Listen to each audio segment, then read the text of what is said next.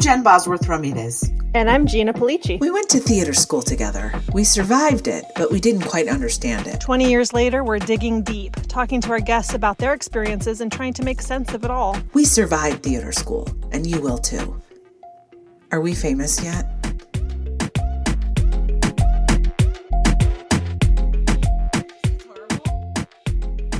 Adorable. Oh yeah, no, it's horrible. It's not adorable. But anyway, so I'm like, oh, this thing called LinkedIn. Let me look around here. So I saw a friend that I had been I met in auditions, right, in Chicago when we were doing all in-person stuff. Lovely human, really like her, and on LinkedIn her profile popped up, and I saw that she is a professional, like, really fancy MC, moderator, and host for big wig discussions with, like, celebrity athletes or tech giants. They need someone to interview Bill Nye, they call her. And I'm like, man, I really like interviewing people as we do on this show. Like, I think that would be really great. So let me just pick her brain and say, how did you start doing this? How did you go from, she was a lawyer turned actor turned professional MC. And she has this very, very big agent, right? So there's like agents for everything. So you have speaking agents. Great. So I was like, let me pick her brain. So we got on a Zoom. It was lovely. She was super helpful. And she was like, Jen, I think that I'm going to totally hook you up with my agent. And I was like, great. So she did the intro and I wrote this fabulous email, because those are just how I do, and explaining who I am, what I'm doing, and a link to my website. And the person wrote back, like, let's Zoom. Great. So herein lies the trouble. What I think I'm getting into is, of course, there's always the underpinnings of, this is a job interview. She could take me on. But with agents and managers, it's tricky because I'm actually going to end up fucking paying them. So what the fuck, man? But it feels a lot like a power dynamic where they have the power and I don't. Now, this is partially because of the way I'm oriented to the world, but this is partially the way the fucking industry is set up, right? Like, these fancy agents have all the power and all the resources, and we just have to prove ourselves. But listen, I sent an email that was all very provey without being obnoxious. So I had felt like I had sold myself in the email, and my website is very clear about who I am and my vibe, if you choose to read it and look at it, right? So I did that. So I showed up, and this is my first, like, interview or whatever you want to call it with an agent in a very long time, because I've had my team for a while and I've never done speaking. I don't know what the fuck this is. I'm doing what I think is an informational interview to see if perhaps there's a place for me on their roster. That's how I walk into this, right? Okay. Mm-hmm. So I get on the call, and she's a perfectly fine human being. And I do what I always do, which is, we shoot the shit. And then I say, hey, tell me about you, like, how you ended up working here, because you had said in your email, you had some interesting background. And she said, well, this is your time. And I said, I know, my jam is, I really need to, right. She, like, this is, but I'm like, okay, like, are you not aware that I'm doing the thing that you might sign me to? Okay, I said, this is my jam. Like, you definitely, you just go. And so she talks and did get flustered and was like, I'm having trouble articulating. And I'm like, okay, this was not supposed to be this fucking hard. Right. And then we launch into where I am, and I say, listen, this is what I'm an actor and I'm a writer and I'm a consultant right now. And I have a podcast this is what I do. And what I know is I'm really good at, and I explained how I thought I might fit into the speaking and emceeing world. And she was not impressed with the way I I think, approached the conversation and the way that I was bringing up possible representation, right? Like that she would, it was like, my pitch, if you asked me to ask her, I would say, she said, oh, her pitch of herself did not go well. I don't know this for a fact, but that's the vibe I was getting. And I thought, oh, that's weird. And then I realized what was happening, which is what happens every fucking time something weird like this happens, which is people underestimate people, especially women, and think that because I didn't show up saying, these are the reasons I'm a fucking badass, I didn't do a hard sell. I don't care about my career. I'm not a real hustler or go-getter. Right. Like this happens all the time. But also, I'm not sure the person read my email or looked at my website, which is information in itself, right? It's, you could call it lazy. My friend was like, that's lazy. I mostly think whatever it is, it wasn't a priority to do that. Perhaps they thought I was going to jump on and do that, right? Like that was the purpose of the call. We had two competing ideas of what was going to happen on this call, right? And it wasn't clear. So then I realized, oh, she thinks I'm a nobody, which is what happens a lot. And I said, oh, this is what's happening. She thinks that, I haven't earned my place here. I haven't. And I'm like, okay. So then what I do subtly is drop, as Miles puts it, like he can listen sometimes he's like, oh, you really have this way of sort of like putting people in their place in this really nice way, which is, I'm like, oh, thank you so much for telling me this information, which is that I'm basically not big enough for them to even consider repping me, right? That's what she said. Like, I don't have enough cachet or whatever.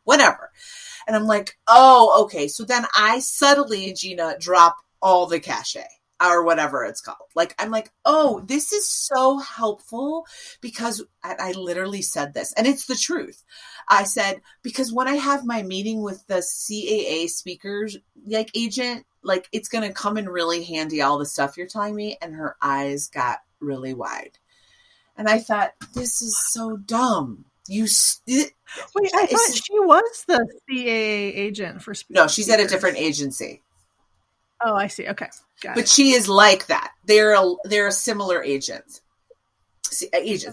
Big wig for speakers. But CAA is the Death Star. They just are. And I know someone there who hooked me up.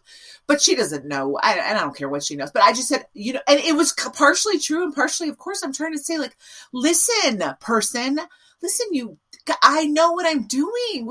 And she goes, oh. And I go, yeah.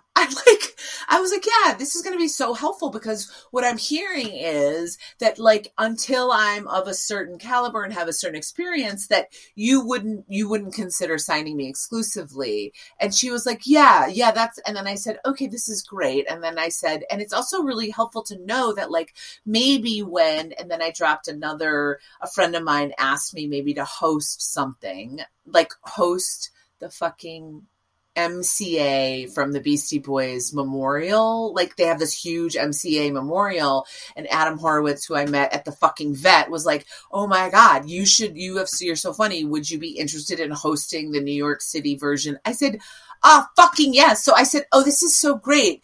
And then I dropped that on the call. I'm like, so when maybe I'll just negotiate this fucking thing myself, because then I could keep all the money. Like, I just was like, fuck you. Like, it's so weird, Gina, to be psychologically astute, but also you wonder if you're a little crazy. But I don't care about that. I mean, like, am I making this up?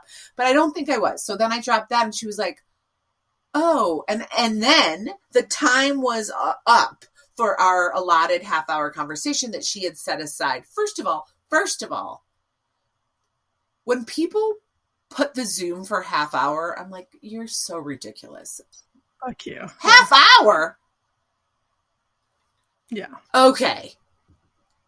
Because you only have a half hour. Okay. We work from home. Okay.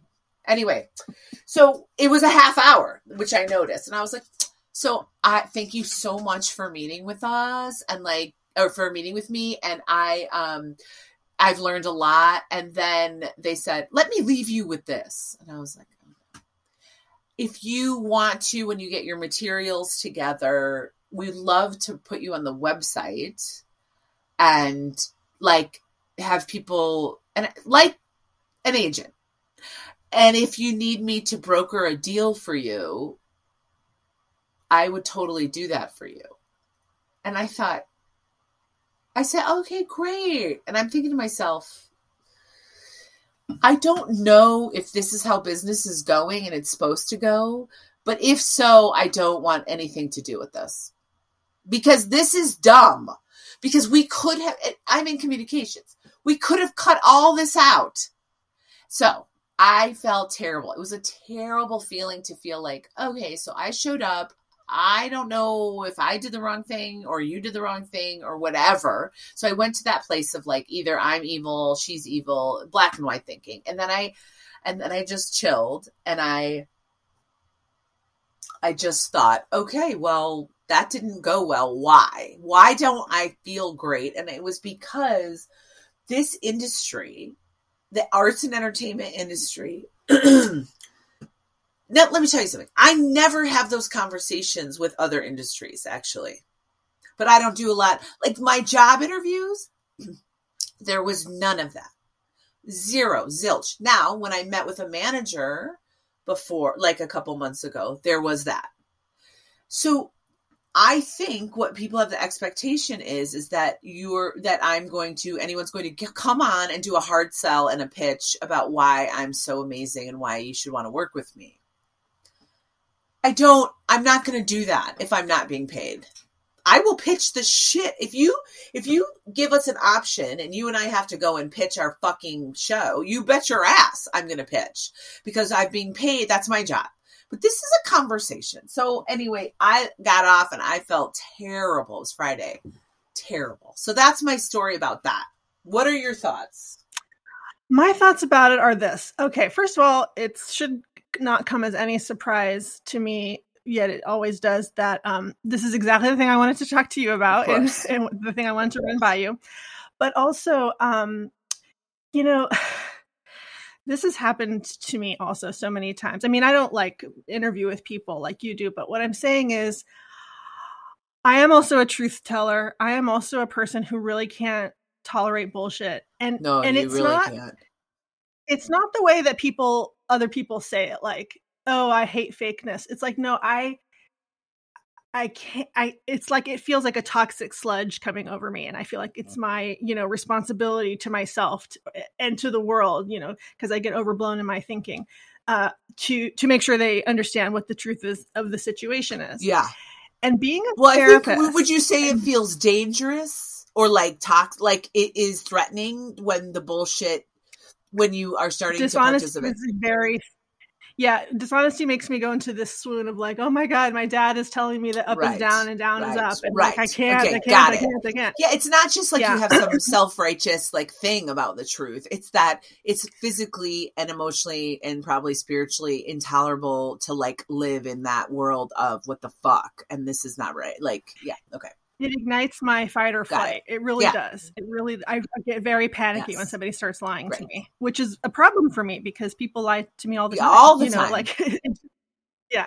So the other thing is, and it's actually happened on our show a few times, not with a bad outcome, I don't think, on our show, but it's a different setting to be, the subject of a podcast versus interviewing. People are very frightened by therapists and former therapists and even just very insightful people. So I've seen it happen on our show that you get right to the center of something and the person is overwhelmed. I think what happens in the podcast setting is the whole thing is about them. So they may feel overwhelmed, but they also feel like it's a safe environment to go there. Whereas in an interview, it's all about this power dynamic. It's the person who's in the position of being, met with, let's say, automatically feels like you should be kissing their ring. Even though they would never want you to do that in the job. They would Right. they would want you to put your best foot forward in the job. They would want you to come in with a sense of autonomy and power and to kind of like, because, oh my God, you couldn't possibly MC anything legitimately where you didn't bring that big dick energy to Right. it. Like that's actually what they're looking for. But then when they get it, they're like, I don't know if I want this. So I'm guessing she felt naked when you started asking her any questions whatsoever about herself, which means she needs therapy. And then during the conversation, when she understood more about who you really were, then she felt like an asshole. And sometimes when people feel like an asshole, instead of what my inclination is when I realize I'm being an asshole, my inclination is to become really obsequious. Yeah. Some people's inclination when somebody's being an asshole is to double down and be a bigger asshole. And I feel like that must happen a lot more in Hollywood because it's all, this is the thing I want to run by you, is it's like all egos, and you don't know the way this person needs their ego stroked, and you don't know when you're supposed to be the alpha versus the big, it's like, it's a constant guessing game. Constant. And this is how we get Weinsteins, right? Because yes, exactly. We create these monsters. We're all participating in this system. It's a system of ego stroking and like who's in charge and top dog, underdog, and like what the and then yes. And then my follow-up to that is, so I wanted to be really sure that when I talked to the person that referred me to her, that I wasn't bad-mouthing, because I know that this agency does really right by her. Like that they are not. And so it's truly felt like a bad match, right? It didn't feel, I mean, I could go on and on about the problems I have with the way the conversation went, but ultimately, for all, practical purposes, it's just not a good match, right?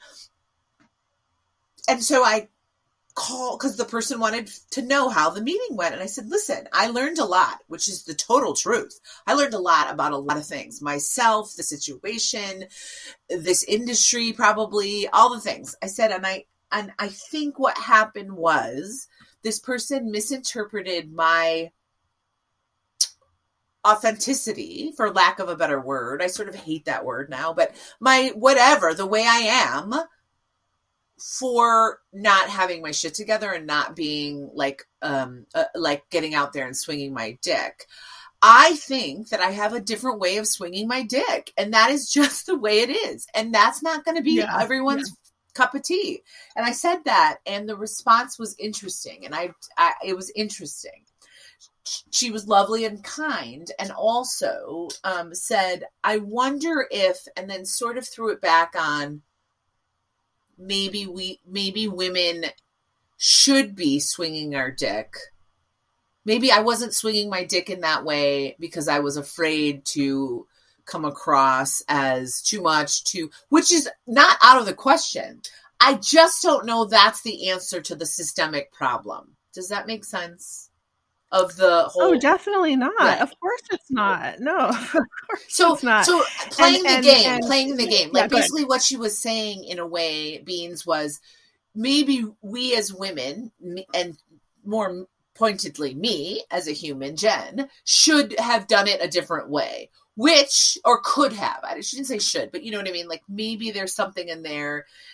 And I get it. Like if someone was, whatever, that's her job, her bread and butter. I'm not gonna, but I thought, oh yeah, that could be right. I could do that. Here's the problem with that. It would not be me. Yeah. So actually, I have a thought about that, which is advice I could use on myself. When I did specifically DBT therapy, I worked with, a lot of people with borderline personality disorder, and there was always a lot of conversation about being fake, and I think people would say it in the context often of, well, if I don't tell this person how enraged I am with them, then I'm just being fake. And when they would say that to me, I would think like, yeah, well, you have a point that, it's this mixed message of you're supposed to live authentically, right, but then there are times when you want something fake. So, I happened to be at an event where Marsha Linehan showed up, And oh yes, that's your. Isn't that your? She's the like, founder of dialectical behavior therapy. She's the guru. She started it. And I went up to her and I said, hey, I've got a question I've been wanting to ask you for like 10 years. What about when my clients say to me something about being fake? And she said, without missing a beat, she said, there's not a fake thing in the universe. Everything is real. When you're acting a different way to achieve a certain goal, you are authentically acting a different way to achieve a certain goal. Everybody doesn't need to know your core values at all times. Everybody doesn't need to know exactly who you are every second. And that's hard for you and for me because because the dishonesty is at the core of everything that we felt has really negatively impacted our lives. Yes. And so there's this switch that I try to make, which is, okay, I'm going to be this version of myself that I can be to suit my own interests in this case. And I think when you're talking about a job, like I was actually just having this conversation with Aaron yesterday, he was saying, you're going to have to go with me to this event. And it's going to be like, it's an event where I'm going to have to play the wife of the doctor, and I'm not good at that. I don't like to do that. But he said, you're going to play the game with me. And I was like, okay, I'll play the game with you. Because of course he also has to act a lot like, the doctor instead of like having a more well-rounded personality. Of course. And because he's trying to a bigger goal of helping people and supporting his family. Like, yeah. Yeah. And I've had the situation so many times of, you can't stop the psychological part of you. And when you're having what promises to be a real interaction with somebody, my inclination is to like draw parallels. Oh, you said this and then there's this. But when it catches people off guard, a lot of people really just can't handle. And that's when the conversation ends for me. Like I'm making a step to what I think is right, having a connection with you. Right. You are so unnerved by it that you. Yes. And listen, and which was so interesting. It's interesting to hear you say, and again, DBT wise or CBT or whatever, it's like, is there room for the person not being evil? Like, I don't think this woman is an evil person at all. And I don't think I'm evil. What I think is, I think our communication styles are different. And I think the way we deal with feeling unsure in situations is different. And I think that ultimately, my core folks that are going to be partners in my life, whether it's business or not, are not going to communicate that way. However, that may mean I miss out on a tremendous amount of money at certain times in my life or fame or whatever it is. And I think it's interesting, bring it back to the theater school, same thing of at core moments, we could have chosen to pretend and play the game at that showcase moment, right? We totally could have. And it probably would have behooved us in a certain way to get where we maybe wanted to go and maybe bring us happiness. We did not do that because we didn't know how, or it wasn't whatever. No one said to us, hey, let's play the game and see what happens at the showcase when you play this monologue type, whatever it is. Brand yourself, like lean into this, whatever it is. So it's not that I didn't want her. It's interesting. It's like, knowing what I know now, I would have probably approached the conversation different. I also, because I never know like what is self-sabotaging and what is just like, I need to be supported in this way by certain people. And the thing about an agent relationship is, yeah, they got to trust that you can get the job done. They got to pitch you. They got to know that you're uber confident in what you do. And I am not uber confident in this, or competent in this realm. So she's right. Like and the truth is I may not be ready for that kind of representation. That is the truth of it. What if you had said to her, let's do a thought experiment about a slight adjustment to what you did, which is before you started to ask her about yourself, you said, I'd love to show you my interviewing skills.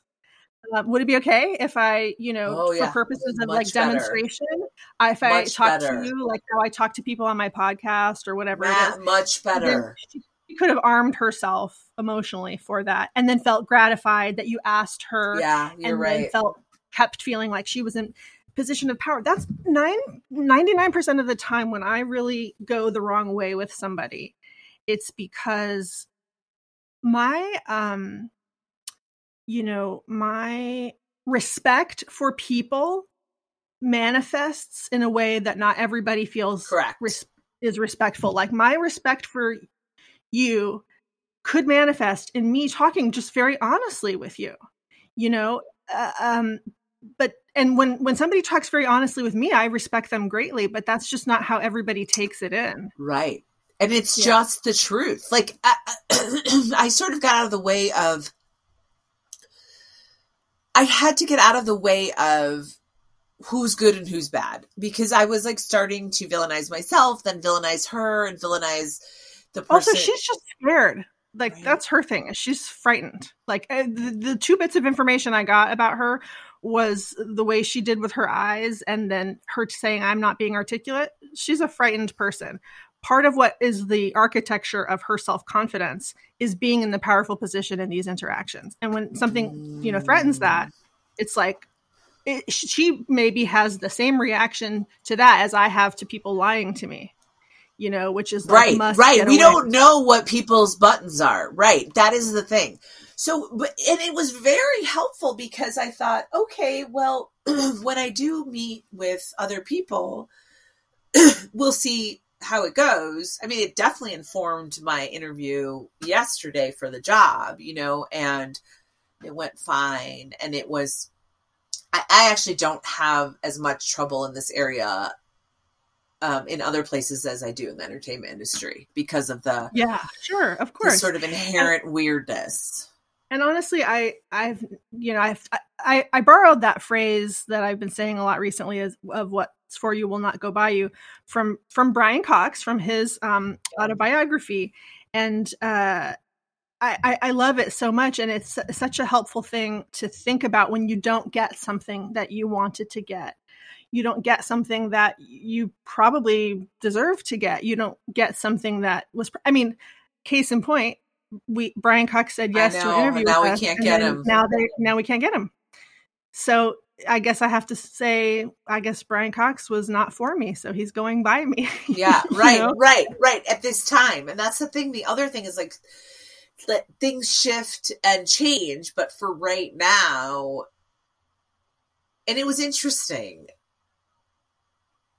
It was interesting when I told my friend that made the connection, she was like, well, you're still going to send her all your stuff, right? When you assemble your public speaking reel. And I'm thinking to myself, I don't even know if I want to assemble a public speaking reel at this point. And I still don't. So it may have served a really good purpose to see that, like, maybe that's not my jam, like it's interesting. It's all data. And I'm so grateful. And I sent the thank yous and I did all the things because I am grateful. And I also just, everyone has different styles of operating. And that is, like what you said about ways of communicating, that's mind blowing to me. Because I'm like, why wouldn't authenticity and transparency and whatever be celebrated and be accepted and be the norm? Well, because it's just not the norm. Like, it's just not how people work, all people. And it's also, people are in different places. And so, it's very interesting to hear you say that, like, about like what is really exciting and that I run towards and you run towards, maybe other people run away. And I'm like, but run away. Yeah, dumb. Exactly. But I was just having the truth. That's just the truth. I was having this conversation with my son yesterday because he has a friend that he's been friends with for just like a few months. And when I met him, he came over to the house. he put out his hand to shake my hand, and I looked into his face, and I said, inside my reptilian brain said, that person is a narcissistic sociopath. This is my little bit of data that I'm keeping in the back of my mind, never going to share with anybody. Well, as happens when you're close, when you invest in a relationship with a narcissistic sociopath, they disappoint you. Sure. Right. Sure. And the people, sometimes small, sometimes big ways. Yes. Sometimes big. And so he had this experience. He was feeling really upset. And I said, listen, it's not even really a value judgment. Like, nobody wants to be a narcissistic sociopath, but some people just are. And therefore, they're not capable of giving you the thing that you seek from them. And you will always be banging your head against the wall when it comes to trying to get reciprocity from these people. And I think, Hollywood is full of salesmen, excellent, brilliant, wonderful salesmen who have to turn off a little bit of the empathy in their own self to be able to constantly be selling themselves. It's just the nature of the beast. And I think the people who've been successful, who are like deeply empathic, which is a lot of artists, is having the team that works, that is your intermediary. But sometimes even getting to that team or, getting to the right place for somebody who's going to then go and speak for you is tricky, like you're experiencing.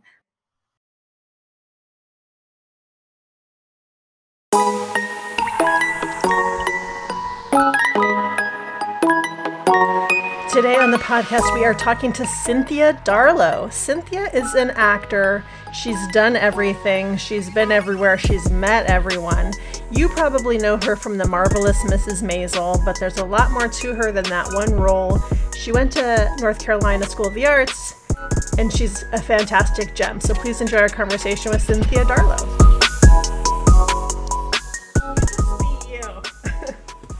Okay, well, thank you so much for being on this podcast. It's an honor to have you. And we always start the same way, which is to say, congratulations, Cynthia Darlow, you survived theater school. And we want to hear all about it. Please tell us about, we love to hear why people picked the school they did, and also kind of like what you thought it would be versus what it was like when you actually got there. Okay. I went to the North Carolina School of the Arts when it was just about born. It was my class was the second drama class ever. I only knew about it because I only discovered the theater in my junior year of high school. I did not grow up wanting to be an actress. I wanted to grow up and go to college and teach English Lit. That was my big dream. But I had a big family upheaval situation, and I ended up moving from Detroit, Michigan to Hampton, Virginia. It was like going to a foreign country, actually. I mean, the kids, I used to think I was so lucky to grow up in a place that had no accent. Where I had this thick Midwestern accent with hard R's, and stuff like that. And you had no idea, right? No. And the kids would come up to me in the hall and say, "Oh, you talk so funny. Say something for us," Well, I enrolled in a drama class because I thought it was about reading plays, and I love to read. I'd been reading since I was 4, always a big bookworm, little brown mouse who never spoke to anyone, just always had my nose in a book. And this was an elective. Well, we didn't have electives in the high school I went to in Detroit. We had armed police guards in the halls. It was like no electives.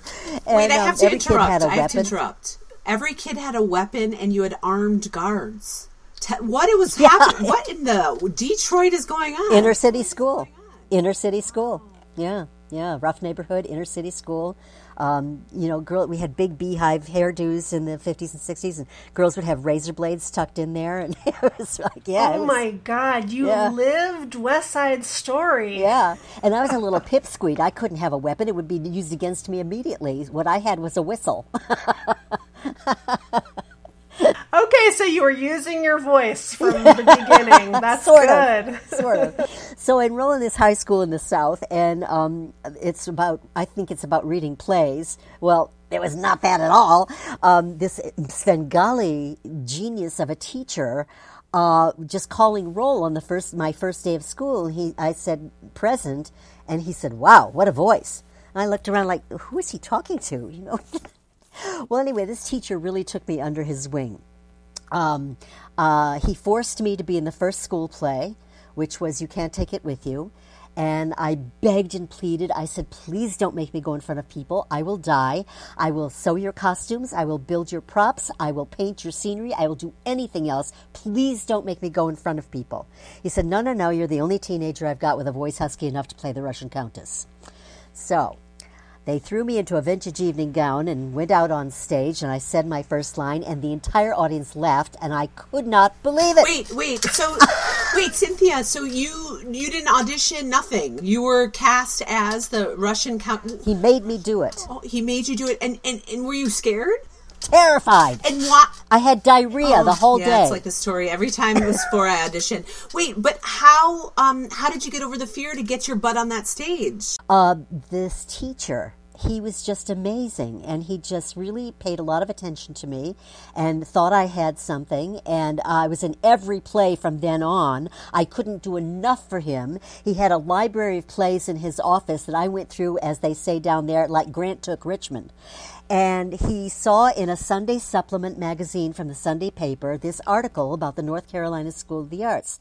And he brought it to me and he said, this is where you should be going. This is where you belong. And I was like, Anyway, I came from a very poor family. Mom was a single mom, 2 teenagers to raise with like under $4,000 a year.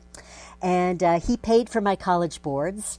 And he coached me, and he drove me 10 hours to North Carolina to audition for the School of the Arts. And I got in and got a scholarship. Oh, you have to say his name. You have to shout him out. His name is David McClung. Wow, he's thank you, on. David McClung. Yeah, teachers, I mean, none of us would be here without great teachers who are our champions. I mean, he literally saved my life. He literally did. And you were also probably like his muse in some way. Like here he is in the South teaching drama, and now all of a sudden it sounds like he saw a student that was really exciting in terms of their career trajectory. So you probably helped him a bunch too in terms of being a teacher. Well, I wasn't the only at-risk teenager he saved either. There were about 5 others of us, and 3 of us ended up at the School of the Arts. And then he ended up on the faculty at the School of the Arts for a while. Yeah. Oh my God, yeah, that's it was amazing. Quite the story. So you had I'm guessing like usually the story is in a family where the resources are really limited. Nobody's thinking about like, oh, do you want to be a star one day? So there was no conversation about that. But what about like as you think back now and you think about how you were as a little kid? I know you were into books and everything like that, but did you put on little shows ever? Did you ever ham it up even just for your family?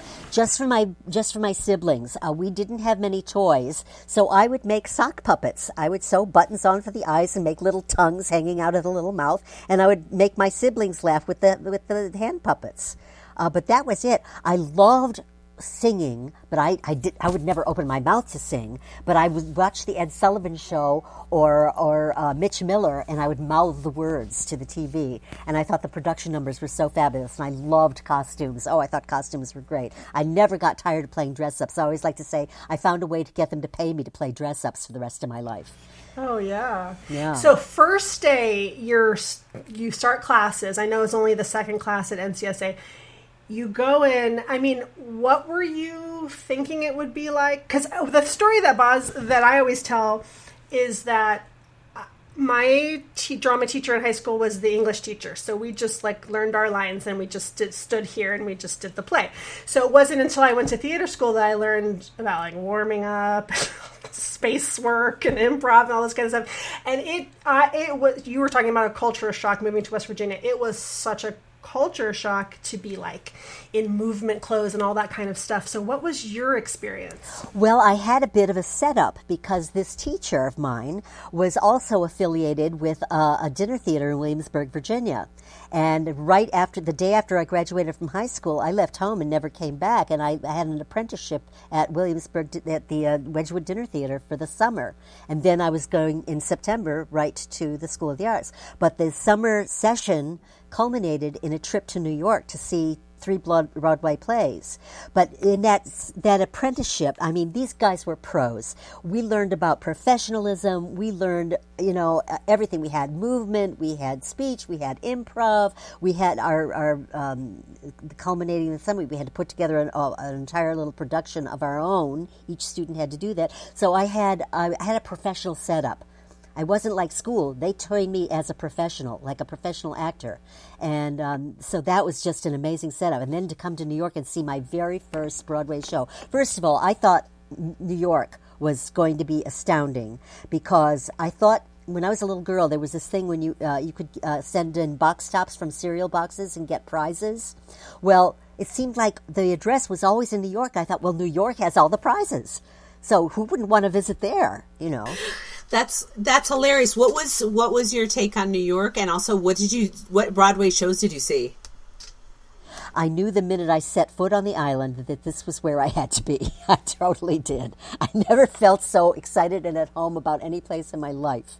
I loved every second of it. I loved the crazy bustle and the noise and the theater. Oh, my God. In those days, you could do standing room for $5, and it was just, I saw everything I possibly could. So the first thing I saw, a little hit called Man of La Mancha with Richard Kiley and Joan Diener. Oh. And amazing. Years later, I got to work with Richard Kiley, so that was pretty swell. And I saw APA Phoenix production of Wild Duck, and with Ellis Rebb and Rosemary Harris and all those people. Well, all I wanted to do was be a member of the APA Phoenix. That was going to be my company. Oh man, I was just thrilled with that work. And I think the other thing we saw was I Do with Mary Martin and Robert Preston. Wow. Yeah. So you're there, you're amazed by the island of Manhattan, you're watching plays, you have some inkling that this is what you're going to do. Did you ever have a particular actor whose career you wanted to emulate, or did you kind of figure it out as you were going along? I figured out as I went along. I think I did learn the most from watching other professionals, always. And was very lucky to work with some astounding people. But I loved class too. Oh my God, when I got to the School of the Arts, I felt like I had been let out of a cage. I had no idea what I was in store for, not the first clue. And I was a sponge. I would have licked boots to be near a theater. What do you think that I can't help but wonder about, your as we say these days, under-resourced childhood, basically poor, let's just say, did that have something to do with the amount of sort of sponginess once you got to School of the Arts, or what do you attribute your passion and desire? Well, I didn't learn how to do anything else, and I didn't want to. It was all I wanted from the moment I discovered that I could do this and that people would let me do it. There was just nothing else, and I still feel that way. I can't imagine doing anything else. I had a lot of crazy support jobs, don't get me wrong.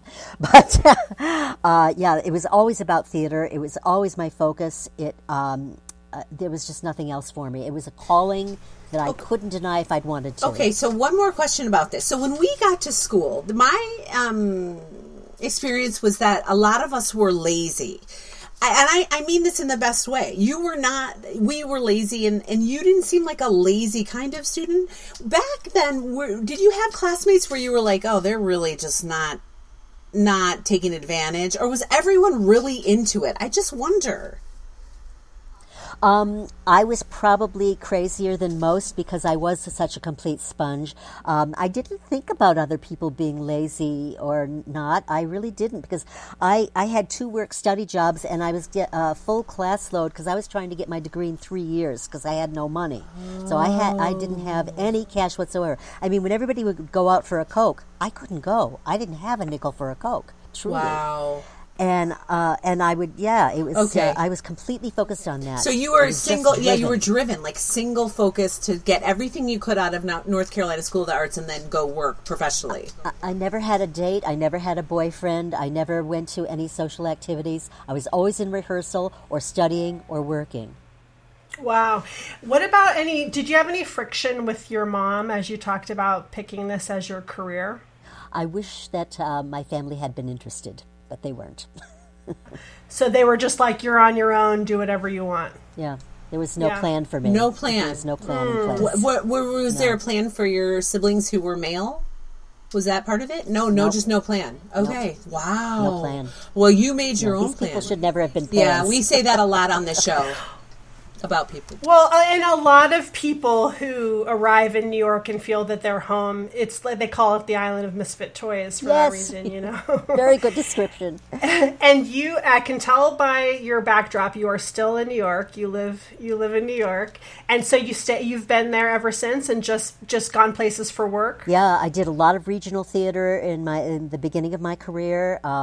My very first job was with no union card or anything like that. Was at the Manhattan Theater Club, and they had, in those days, there was a dispensation where you could have so many non-equity members in the company. Well, wait till you hear this one. It was 2 Tennessee Williams one-act plays, Portrait of a Madonna and This Property is Condemned. Well, I did This Property is Condemned. And my director, I got this job because my director was one of my former acting teachers at the School of the Arts. And she knew that I had moved to New York. And she hired me at the Manhattan Theater Club. And in the second play, Portrait of a Madonna, was an actress named Olive Deering. Now, I think she was the sister of Arthur Penn. They were related somehow. But anyway, she and Tennessee Williams were old pals. And Tennessee Williams came. He came to the show. Oh! And he came... Yeah. And he came late. He came halfway. This Property is the first play, and he came in the middle of This Property is Condemned. And he told me later that he had never seen a production of This Property. It was the first time. So he came in. Well, he starts laughing and having a wonderful time and being engaged with us. And, I mean, the whole audience looking, and people are starting to recognize who the hell that is, you know. So the second play, and I had a small part in the second play with Olive. Did you know on stage that you saw him come in and you were like, oh, there's the playwright? No. You were so into your work that good for you, because I'm not so good like that. So when I was into my play and a movie star came, I like totally broke in it. You're a consummate professional, my friend. No. I didn't know who it was. I just thought it was a late guy. I had no idea it was Tennessee Williams until after the show.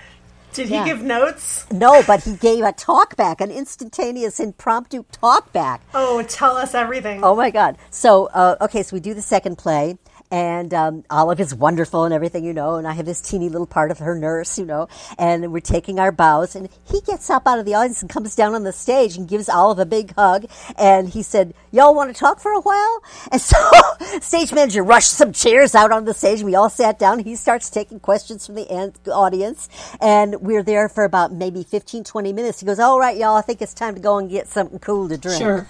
And so that was that. Yeah, I bet. Yeah. So then we went out drinking with Tennessee Williams.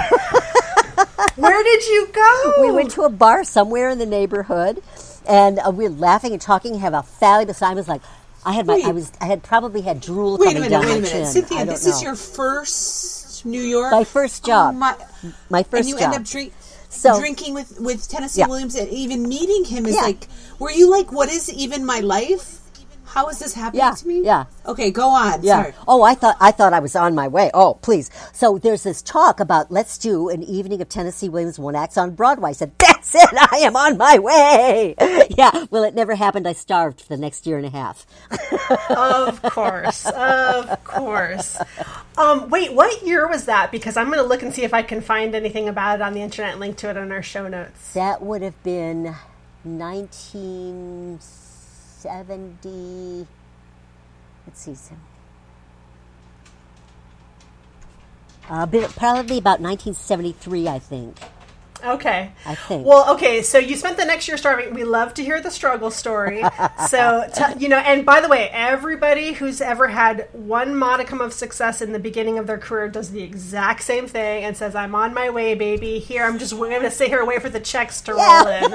And it almost never works for anybody. So tell us how it worked for you. Well, I came to New York.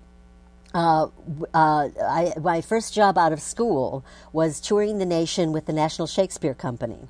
So that was an incredible experience. That was like, boy, that really completed things. Also, in the summer after my second year, I had a short summer session in England at the Rose Bruford Training School of Speech and Drama.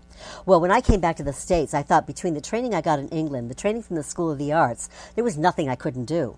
And I really have been so lucky. I've gotten to do everything, from absurdist to Shakespeare to musicals, you name it. I've gotten to do it all. Amazing. And I had never sung or danced before. It was crazy. So anyway, I lost my train of thought there for a second. You were touring with Shakespeare when you got out of school. Yeah, so right after that tour. Thank you. You gave me the trigger. I have to wait for the train of thought to pull back into the depot. So I get on a bus and I go to New York, and after the bus ticket, I've got about $25 left. I had no job, no place to live. I had friends from college who had already moved here, and I thought, well, I'm just going to couch surf for a little while until I can figure it out. But I was too stupid to be that scared, and I just went after it. So I had two girlfriends who were living at a place called the Rehearsal Club on West 51st between 5th and 6th. 53rd, rather. This sounds like a scene from The Women. What is the Rehearsal Club? It just about is, because the Rehearsal Club. Did you ever see the movie? Edna Thurber wrote the play Stage Door, and it was on it was a book. It was a Broadway play, and then it was a movie. Well, that theatrical boarding house was a real place. It was the Rehearsal Club. It was started by like Helen Hayes and Catherine Cornell and a bunch of other people from the Actors Episcopal Drama Guild or something like that. And fast forward to that, I've been very instrumental in resurrecting the Rehearsal Club, and I'll tell you about that later. I love this. I cannot wait to hear about that. Yeah. So anyway, I called a couple of girlfriends who were living at the Rehearsal Club, and they said, well, we're kind of full up, but come meet the house mother. Maybe it was something we can do. House mother took pity on me, put me in a room, cot in a room with 3 other girls, and I had this room and 2 meals a day for about $60 a week. Well, I didn't even have the $60. So I gave them 10 towards my food, and the next morning I went out and got the New York Times for the want ads and backstage for the auditions, and off I went. Well, I got a job waiting tables down in the village right away because I happened upon a cafe that had just put in a sidewalk addition, and they needed an extra hand. Just walked into it. So I was a waitress. I was babysitting. I passed out pamphlets in Times Square dressed as a gorilla for $4 an hour. I started a cleaning company, which I didn't even have a phone. I made little business cards printed up called Out Damn Spot, and me and 2 other actresses would come and clean your apartment for $15. That's perfect. And between all those jobs, I could never get back to get my 2 meals at the Rehearsal Club. So I was, but they would often save a sandwich for me or put some soup in the refrigerator, because I wasn't the only one in that position. They were great. Anyway, they saved my life. I was only there for a few months when I finally was able to get enough money together to rent an apartment with a roommate. And off I went. You have said a few times about people who've saved your life, and I understand that you've had champions, but you saved your life. I mean, you got yourself out of the situation, where you were living. You got yourself, with some help, but into that school. And then, I mean, honestly, the number of people who spend 1 week in New York and say, "Oh my God, what was I thinking?" I just, Yeah. It could fill several, phone books. So you have a lot of perseverance. You also have so much pluck. You are a plucky person. I'm a survivor. What do you attribute? I'm a survivor from the core. But what is it that sort of Midwest Detroit spirit? What is it? I think I had one uncle who got out. And he said to me over and over again, education is the way out. And it was a desperate situation in my family home. And I thought he became very well off. He was the president of a company that made conveyor belts for the automotive industry in Detroit. And he was always my favorite. He was my father figure. And he just showed me that there was a way out if you worked hard enough. I think that was my example. Okay, so you got to tell us what you're doing now with the Rehearsal Club. Okay, so it's such a long story. Can we start with saying, can I live there?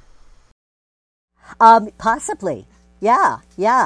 Tell us how you resurrected it, or are trying to. So about 13 years ago, one of the women one of the original residents at the Rehearsal Club had a tea party. Kathy Conry. And she said, let's get together and catch up on each other's lives and find out what we're doing. Well, they had such a good time, they decided to reform the club.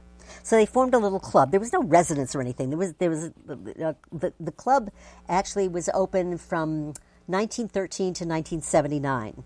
So this, yeah. So anyway, we formed a club, we elected officers, we're paying dues, we are the rehearsal club again, okay? Was always my dream to have that residence in place again. I just thought it was so important, and it saved so many lives. So many. Carol Burnett lived there, Kim Cottrell, Diane Keaton. There's a huge list of people who lived there. So anyway, it was my big dream to get this going again, and I think people thought I was nuts, and they were right. But I was just really thinking about the residents. I felt this would make me feel great to give back, because it really did save my life. And I was noodling around on the computer one day, and I came across this organization called Volunteer Lawyers for the Arts. And they helped artists who are known for not having particularly great business heads get their dreams realized in a legal manner. So they were having a seminar for $75, and I thought, I'm going to pony up and go take this, just see what I can learn. So I went, and I came out of there with a packet of information about 2 inches thick, and I was so excited. And so I took it back to a rehearsal club meeting, and I said, listen, I found out about this place, and then, we could go nonprofit. If we became a nonprofit company, we could get grants, and we could raise money, and it would be all this stuff that would really help us get a residence resurrected. Well, nobody really. Well, what about this, and who about that, and who's going to do this? And I thought, you're right. We need more information. So I went back to the Volunteer Lawyers for the Arts, this time with one of my girlfriends, and said, what do? We have this idea that we want to reestablish this theatrical residence for young women, and how do we even begin? So they took a meeting with us for about 2 hours around a conference table, answered all our questions. They asked us a bunch of questions. At the end of the meeting, they said, you guys should go nonprofit. I said, okay. So we came out of the meeting, and we walked out, and my girlfriend said, our women are not going to want to do this work. I said, I know. So we took it back to the meeting, and she said, okay, you lead. No, okay. So I explained what we learned, and we took a vote. Unanimous. Let's go forward. Wow! Everybody must have felt so invested. Were the other people who had also lived there? Oh yeah, we're all residents, all former residents. Oh. Yeah. That's fantastic. Yeah, so a year and a half ago, we became, almost 2 years ago now, we became a 501c3 nonprofit organization. I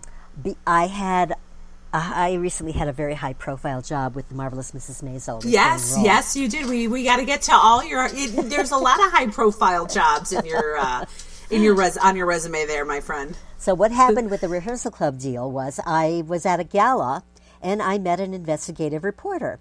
And she started chatting me up, asking 1,000 questions. And here we are in the middle of this elegant cocktail party. And we're like, la, la, la, la, la, la.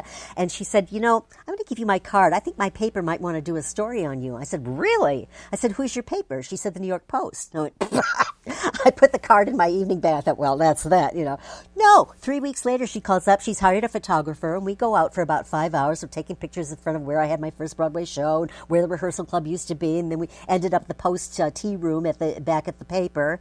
And she publishes this full-page article in the Post. Well, my email box was exploding. My phone was ringing off the hook. We touched some kind of a nerve. It was just amazing. And this place called the Webster Apartments, which was a female residence that I had never heard of, got in touch with me and said, we should have lunch. We didn't know about you. And I said, well, I didn't know about you. So we have lunch, find out that the Webster Apartments were built by the R.H. Macy family to house their female clerks when they came to work at Macy's in New York. You're serious? Yeah. They used to house their employees? Yeah. I had no idea. Yeah. So well, the other thing is, wait, I just have to interrupt and say, I think this is such a beautiful thing for safety for women in big cities. Yes. We don't do this at all anymore. In LA, New York, Chicago, it doesn't exist. So, and people and women, no wonder women fall into whatever the sex trafficking situation is. Exactly. All right, go ahead. Sorry, I just had to say it. I want to see one in every city that has an arts community. I want to see one in London. I want to see one in Paris. I want to see one in LA. I want to see one in Chicago. I want to see one in Seattle. Yeah. Yeah. I don't know if we have the model down yet for that, but well, no, but you're going to get there. And honestly, it's so important because basically, and as you well know, certainly for theater, okay, well, if you're independently wealthy, then sure, take your chance at being, even in that, among the 1% who can actually, get repeat work or make a living doing it. And so this is such a huge barrier. And and by the way, it's like not even only big cities that people are priced out of, right? It's people are getting priced out of any urban center whatsoever. Right. Like it's kind of pretty dire. And imagine trying to plan a career in the performing arts in this country where there's no support. There's no support. You can't do it anymore. And who saved everybody's bacon during the pandemic? The performing artists. We did. Yeah. So here's my next question is, you are now, we've covered, I hope, first of all, what's the name of the nonprofit? Is it called the Rehearsal Club? Yeah, What's it called? the Rehearsal Club. Okay, great. Yeah. So we can find it online, I'm sure. But yeah, go ahead. No, there was an article last February, I believe it was, a 3-page article in the New York Times on this with pictures. It's amazing. Okay, we'll link to it. That's great. We'll link to it. So tell us about, so let's take us back to, you are a professional working actor. You are clearly meeting very amazing artists. How did you transition into like the whole business of getting an agent, representatives, and all that stuff? Another ridiculous story. I got my, after that, starving after the Tennessee Williams experience, I went to an open call, a cattle call, for a little show called Grease. Now, I was not particularly a singer or dancer, but I was going out on anything that I was remotely right for, and I love to sing. And so I thought, well, let me just go to this cattle call and find out what it's like and what's required so I'll know how to prepare and how to study to go that route, because I knew that the more things you could do, the more chances you would have to get hired. So I thought it was so smart. I had a giant coffee and a crossword puzzle and my music tucked under my... In fact, one of the girls helped me put my music together in the parlor of the piano of the rehearsal club. And I'm standing in line at 7:30 in the morning. There's 240 people in line at 7:30 in the morning. The call is from 10 to 6. People dropped out all during the day. I had to go to restaurants to go to the bathroom and ask people to save my place in line. Finally got in to the basement of the Royale Theater, now the Jacobs, in the basement of the theater at 5:45. 15 minutes left before they're going to cut off. And I can hear the auditions going on up the stairs. And they were letting people do like 2 bars and thank you. I thought, oh, this is going to be brutal. So I get called up like 5 minutes to 6. And it's like right out of a movie. This dark theater, one ghost light in the center of the stage. Casting agent, dear Vinnie Liff, out in the house, surrounded by pictures and resumes. He says, okay, you want to sing your up tune? Okay. So I sang Breaking Up is Hard to Do, and he let me get all the way through it. He didn't cut me off. And he said, that was great. He said, let me hear your ballad. I sang Where the Boys Are. He let me get all the way through that. He said, great, best audition I've seen all day. Come back Friday and dance. Oh, my God. At the end of the day, that is really saying something. Cynthia, very dramatic. This is so dramatic, and also it's like right out of it's like Barbra Streisand story, right? It's a real soap opera, yeah. And so you went back on Friday. Did you have to learn how to dance? Well, here's where I knew I was going to lose it, because I was no dancer. I was a little overweight. In fact, my ballet master at the School of the Arts would come by and tap his baton on my butt and say, lock those deep potatoes. And he would say, Miss Darlow, it's a good thing you're not blonde to boot. I was terrible. I was just terrible. Jeting across the studio. Oh my God. But anyway, I thought, well, here's where I lose it, but I'm going to go, because I said I wanted to know how to prepare, so I went to the call. Well, it was Pat Birch. She wanted people who looked like real teenagers, not dancers. She wanted people who could move and who had a sense of rhythm. She knew she could train them. And I got the freaking job. It was the first, my gosh! Wait a minute! Not the Broadway company. So it does a national tour of Grease as your job. What in the?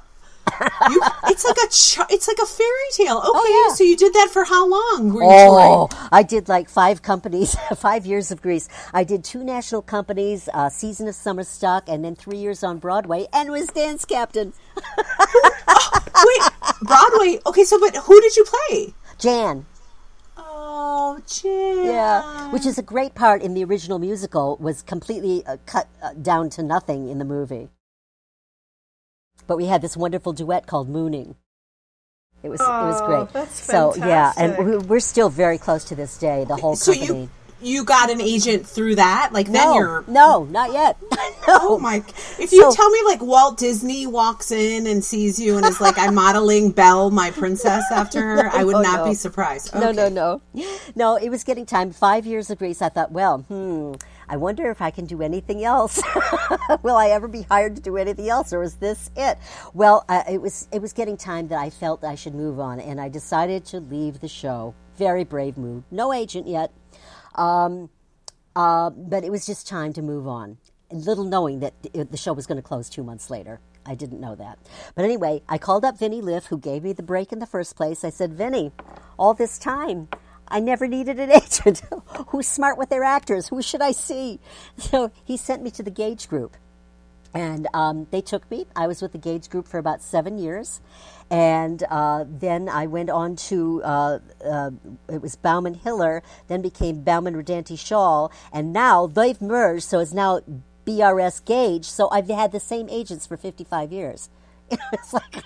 Holy guacamole. Yeah. This is an insane story. Yeah. Okay, so let's talk about what would you say the top thing is you learned from going to a theater school that you think you couldn't have learned anywhere else but at NCSA? Yeah, all the rounded outness I got. I mean, the theater history, the dance, the improv, the contemporary plays. It was just a hotbed of creativity. I mean, the people that came out of there were just astounding. Just the talent was off the charts. There is no shortage of talent in this nation. Wow. Yeah, that's definitely true. The discipline, I mean, I was pretty disciplined anyway because I was desperate, but I did learn a lot about discipline and how to manage my time, and yeah. Yeah, and just working through. And they had guest artists, too, and working with guest artists. Oh, my God, it was amazing. I worked with Irene Daly, who did The Subject Was Roses on Broadway and won a Tony for it, and we did Mother Courage together. Oh, I love that play. So just so you know, we have been interviewing people, and we're holding on to certain interviews until the strike is over because we want to be able to talk about your film and television work.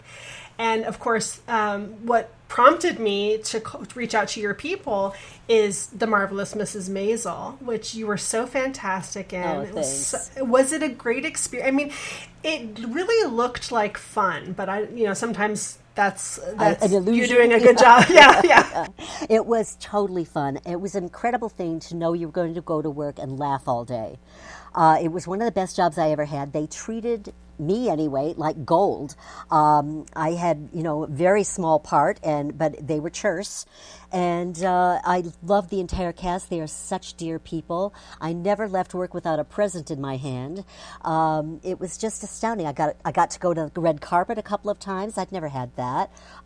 It was an astounding experience, and lifelong friendships were formed. Now Tony Shalhoub and I. When I left Grease, I thought, well, I wonder if I'll ever get to do Shakespeare again, and I wonder if I'll ever do another musical, because both were kind of fluky.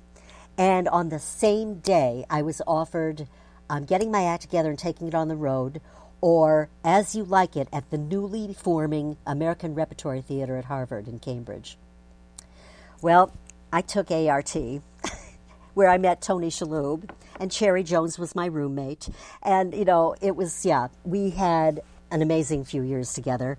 Tony just reminded me when we wrapped Maisel, he said, Cyn, do you realize we've known and worked together for 43 years? I said, oh my God. So we had a little commemorative photo of that. I love that about New York, by the way. Like, it just seems very specific to New York that you can kind of keep your community and keep running into people. Do you still do theater? Oh, yeah, if they'll let me. We'll see. I was going to say that a similar thing. So you're obviously a New Yorker. You've been that way for a long time. Did you ever feel a pull to live in LA? Was there ever like, oh, now is the time to become the next LA starlet? How did that go down? Well, I did it. I did. For 4 years, I was bi-coastal, and I worked at the Amundsen and the Mark Taper Forum, and I worked all the time. I hated LA. It was the wrong energy for me. I couldn't stand being, and I had to learn to drive to go there. I didn't drive, and it was nobody talked about anything but the industry. And it wasn't for me. It wasn't for me. And the theater, I was lucky to be part of the best theater that they had to offer, but other theater I saw I wasn't very impressed with. And people were kind of too hungry, and it was more kind of a star focus as opposed to the old rep actor that I am. You know? Yeah, there's a difference between a working actor who knows their craft and also is in it to make art versus to be rich and famous. Like, that's just a different, it's a different mission statement. You know what I mean? And you can feel it. I live in LA, and you can feel it when someone's, like, their core is a New York actor who wants to work and make beautiful, meaningful art with people that they adore versus someone who literally wants to have the most toys. Yeah, I never really gave a rat's ass about being famous. I really set out wanting to be the kind of actor you saw in everything and was always good, but you can't remember their name. I had also, because I was in a big thing like Grease where people became megastars. I mean, you see this loft behind me? That was built by Patrick Swayze. Wait, what? My God. Yeah, he was a carpenter on the side when he was a young actor, and I helped him. I saw him. What is happening? How do you know? Is there anyone you don't know and has? I've been here for 400 years. We've at least brushed elbows. Oh my God. So yeah. So I didn't care about being famous. I also saw a lot of people get really rich and famous and, snort their entire fortune up their noses. And that was, I wasn't interested in that. I love rehearsal. I never want rehearsal to end. It's almost a pain in the ass to have to perform, but then I love performing too. But I have a very different focus. I love the process. Oh my God. The process is what feeds my soul. Oh, absolutely. Do you remember, and can you tell us about your audition for the? People love to hear audition stories. So for the Marvelous Mrs. Maisel, or for anything, any memorable audition stories? Oh, there's so many. There's so many. The Maisel one was really fast. I got a call through my agent, regular audition, there was a room, the Palladinos were there, and the casting agent. That was it, the four of us in a room. And they were at a table, I was in a chair, and I read the scene, and they laughed, they liked it, and they said, we like to work really fast. Do you like to work fast? I said, oh my God, everybody's always telling me to slow down. Yes, I like to work fast. So, and they said, okay, let's have another pass of the scene. I did something that they almost fell out of their chairs, and the next day I got a phone call, I got the job. And I had no idea it was going to be a recurring. I thought it was a one-season deal. It was such a small character. But the character somehow caught on. And, I mean, people know who that is. The people know who Mrs. Moskowitz is. I'm just amazed. Yeah, it was such an important counterbalance for the Joel character. Yeah. I mean, it added that sort of perfect, like, acidity to that, flavor profile. And Michael Egan is a dreamboat. Oh, man. Oh, really? Yeah, he seems it. He seems it. Okay, so you said you have a million stories. I'm sure there's some that got away. Oh, yeah, plenty. What's one of those? One that just got away. Sadly, I lost my husband of 25 years a year ago Tuesday. I know. I'm so sorry. Thanks. I'm so sorry. I was really reading about that. And this play came my way, and I thought, oh, jeez, I don't even know if I want to do this anymore, or if I can even learn lines, because after the pandemic, it's been 3 years since I've done a play. That's never happened in my entire career. I've never gone that long without doing a play. And I thought, well, I read the play, and this is good. Okay.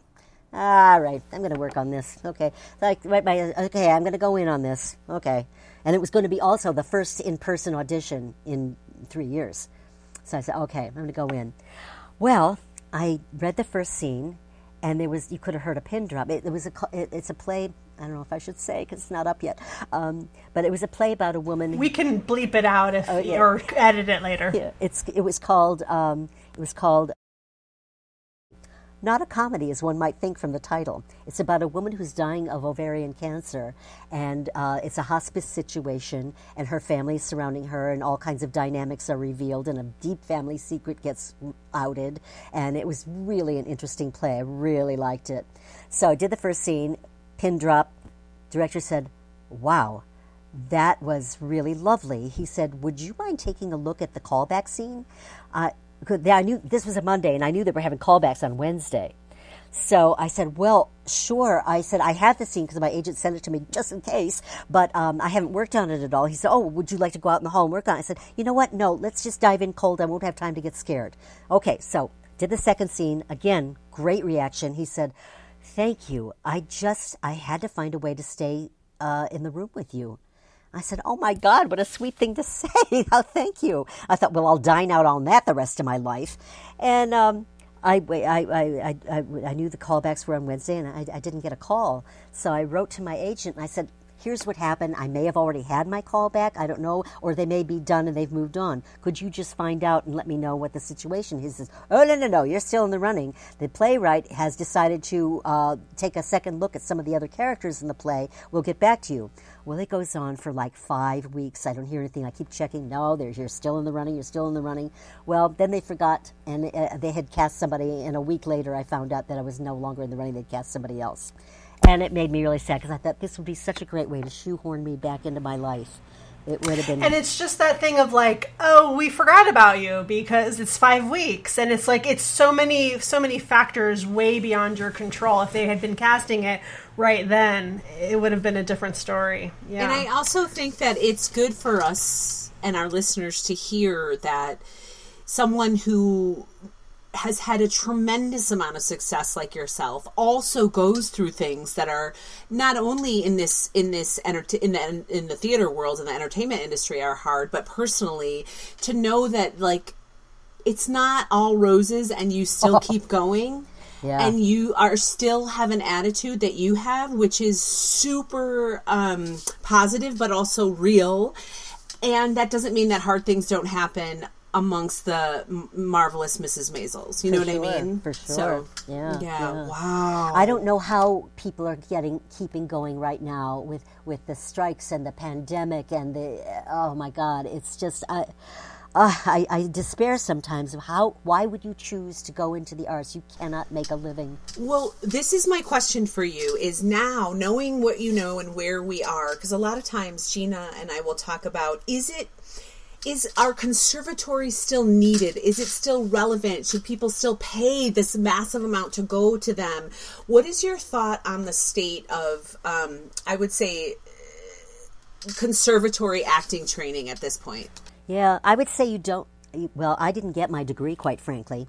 I was there for 3 years, and I had driven myself into the ground, got really sick, got mononucleosis, had to leave school, was gone for about 9 months, and I came back and said to the dean, what do I do? He said, well, Cynthia, I don't say this to many people. He said, are you interested in teaching? I said, not really. He said, well, I don't think you need the degree. I think you're ready to go out and do it. And I did. Yeah, because you, despite the fact that you didn't finish, you gained all of that important experience and skills. Yeah. So I would say, I know everybody's different. Maybe people need to be in school longer, but I think a 2-year conservatory probably, if you still want to do it after a really tough 2-year conservatory program, I think you're on your way. I don't think you necessarily need the degree. And I think it should be more recognized to have guest artists in colleges and conservatories who have been out there doing it, who don't necessarily have a degree.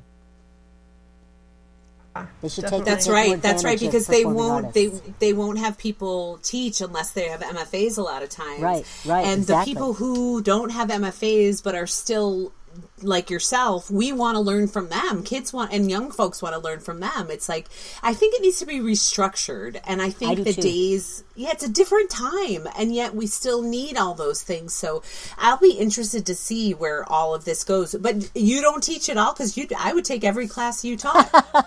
I did, as a side, I've also had to have side jobs through my career because theater doesn't pay, but it's what, as I said, feeds my soul. So for a time, I have coached audition scenes, and I have taught voiceover technique. Well, when the technology outran me, because my students used to come out with a reel and ready to go and send it out. That's not possible for me to do anymore, and I was not going to, in a one-bedroom apartment, I'm not going to, I can't even have a studio, and I do audiobooks, and I can't even, I'm in a first-floor front apartment on a very busy street. There's no way I'm going to get a professional result. So, yeah, I have had side, but always related to the arts. So I didn't expect to love teaching. I loved teaching. I love working with audition scenes. And if somebody called me, to this day, my peers who have children who now want to go in the business, they'll send their kids to me for coaching. And I have to say, my record's pretty good. They almost always get a call back, if not the job. Oh, that is an excellent record. Good so to know. What do you want, what's left in your bucket of the dreams that you have? What kind of stuff do you want to do that you haven't had a chance to do yet? I love new works. I love new plays. Just this very afternoon, I got sent an audition for something that I have yet to read because this interview was happening, so I haven't read it yet. But it's a self-tape, which just chaps me. I'm just so, and now my partner's gone, so it's really hard. But my agents are kind enough to have set up a little studio in their office and they're not even in the office full time still because of COVID. But they will let me come in and shoot it for me because it's just the technology of it. It destroys my scene and my focus when I'm having to worry about turning the camera on and off. It just takes me out of what I'm supposed to be doing. It's desperate, and I can't even get enough distance in my apartment to get a full body shot. It's a problem. Yeah, those full body slates make me want to choke somebody. Yeah.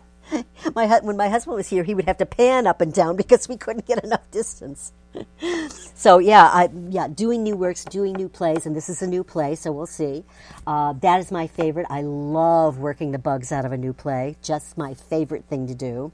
I would love to do another Broadway show. I've done 10. I'd love to have an even dozen before I go out. And yeah, that's great. Really, I will still do whatever anybody would hire me to do. That's what a whore I am. Yeah, no, that's what a worker you are. Who are some maybe some playwrights that people don't necessarily know about that you could shout out?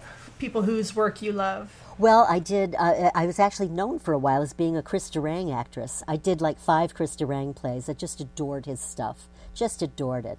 And I love repertory acting. I was part of a company called the Actors Company Theater. TACT was the acronym. I was a member of TACT for 22 years.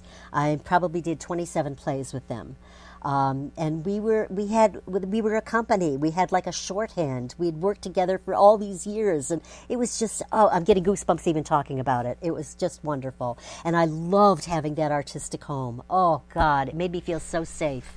Yeah, I mean, it's interesting. We all are looking for family in a way, right? And you found family in the theater. Yes, absolutely right. It's brilliant. And you respected and loved the theater family so much that you soaked it all in, and you do right by it, which is fantastic. Well, the Greasers, we still have Zooms. We got one coming up next Sunday, I believe it is. We have a Zoom meeting about every 2 months, and we just had our book. 2 years ago was our 50th anniversary of Grease, and Tom Moore and one of the original producers, Ken Weissman, and Adrienne Barbeau, asked us all to contribute our memoirs, and they assembled them into a book, and it sold out on Amazon in the first 10 days. It's called Grease, Tell Me More. It's a great read. I'm assuming they're going to do a reprinting. I hope so. Yeah, I hope so. Oh, well, this has been so great chatting with you. You guys are delightful. Listen, we need you people like you that are still theater actors that can also, of course, do film and TV. But if the theater is to survive, this knowledge that you have over all these years is essential for people to know. I hope so. I think it's important too. Yeah, absolutely. Okay, are you on social media or do you have a website? I have a website that is in flux right now. I'm working on it. It's CynthiaDarlow.com. In fact, my webmaster just wrote to me and said, take a look, I've done some stuff, and I haven't had a chance to yet, because I'm about to coming soon. I'm about to do a gala for the rehearsal club. The Rehearsal Club. Right, People, Rehearsal everyone Club. look up the Rehearsal Club nonprofit, because I'm sure you all could use some help from people and support to get this thing back off the ground. We offer an amazing deal. We subsidize rent, and we offer workshops and mentorship, and it's an amazing program. Oh, I'm going there right now. Yeah, me too.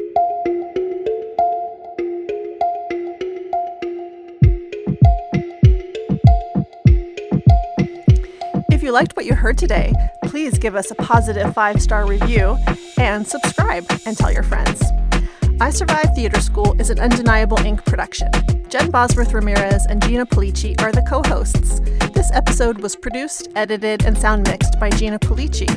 For more information about this podcast or other goings-on of Undeniable Inc., please visit our website at undeniablewriters.com. You can also follow us on Facebook, Instagram, and Twitter. Thank you.